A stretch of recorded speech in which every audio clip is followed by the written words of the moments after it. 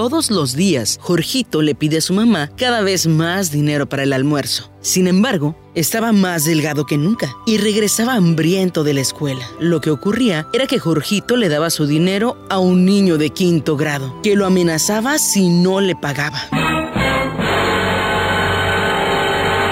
Desafortunadamente, el tipo de bullying que experimenta Jorgito está extendido en toda la nación. La mayoría de los niños y adolescentes afirman que existe bullying en las escuelas. Quédate escuchando para saber más.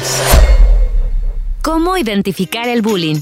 En algún momento, algún hermano o amigo se burló de un niño. Generalmente, esto no es dañino cuando sucede en un contexto mutuo, de juego, y ambos niños lo encuentran gracioso. Sin embargo, cuando la burla causa daño, es constante, cruza la línea, se transforma en bullying y debe frenar.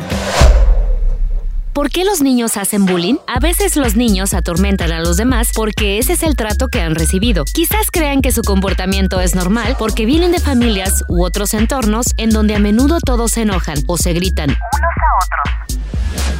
¿Cómo ayudar a los niños? A veces, los niños sienten que la culpa es de ellos, que si hubieran mirado o actuado de otra manera, eso no habría sucedido. A otros les preocupa que sus padres no les crean o que no hagan nada al respecto. Felicite a su hijo por hacer lo correcto al hablar con usted sobre el tema. Recuérdale que no está solo. Consejos para los niños. Evita a la persona que provoca el bullying.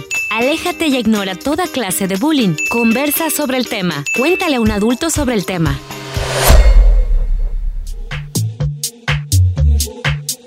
Escucha a su hijo en situaciones difíciles, pero también invítale a que hable sobre las partes buenas del día, así como nosotros te invitamos a que nos dejes tus comentarios a través de nuestras redes sociales, Radiante FM. Mientras tanto, sigue escuchando Castillos de Arena y recuerda, el bullying es un tema importante.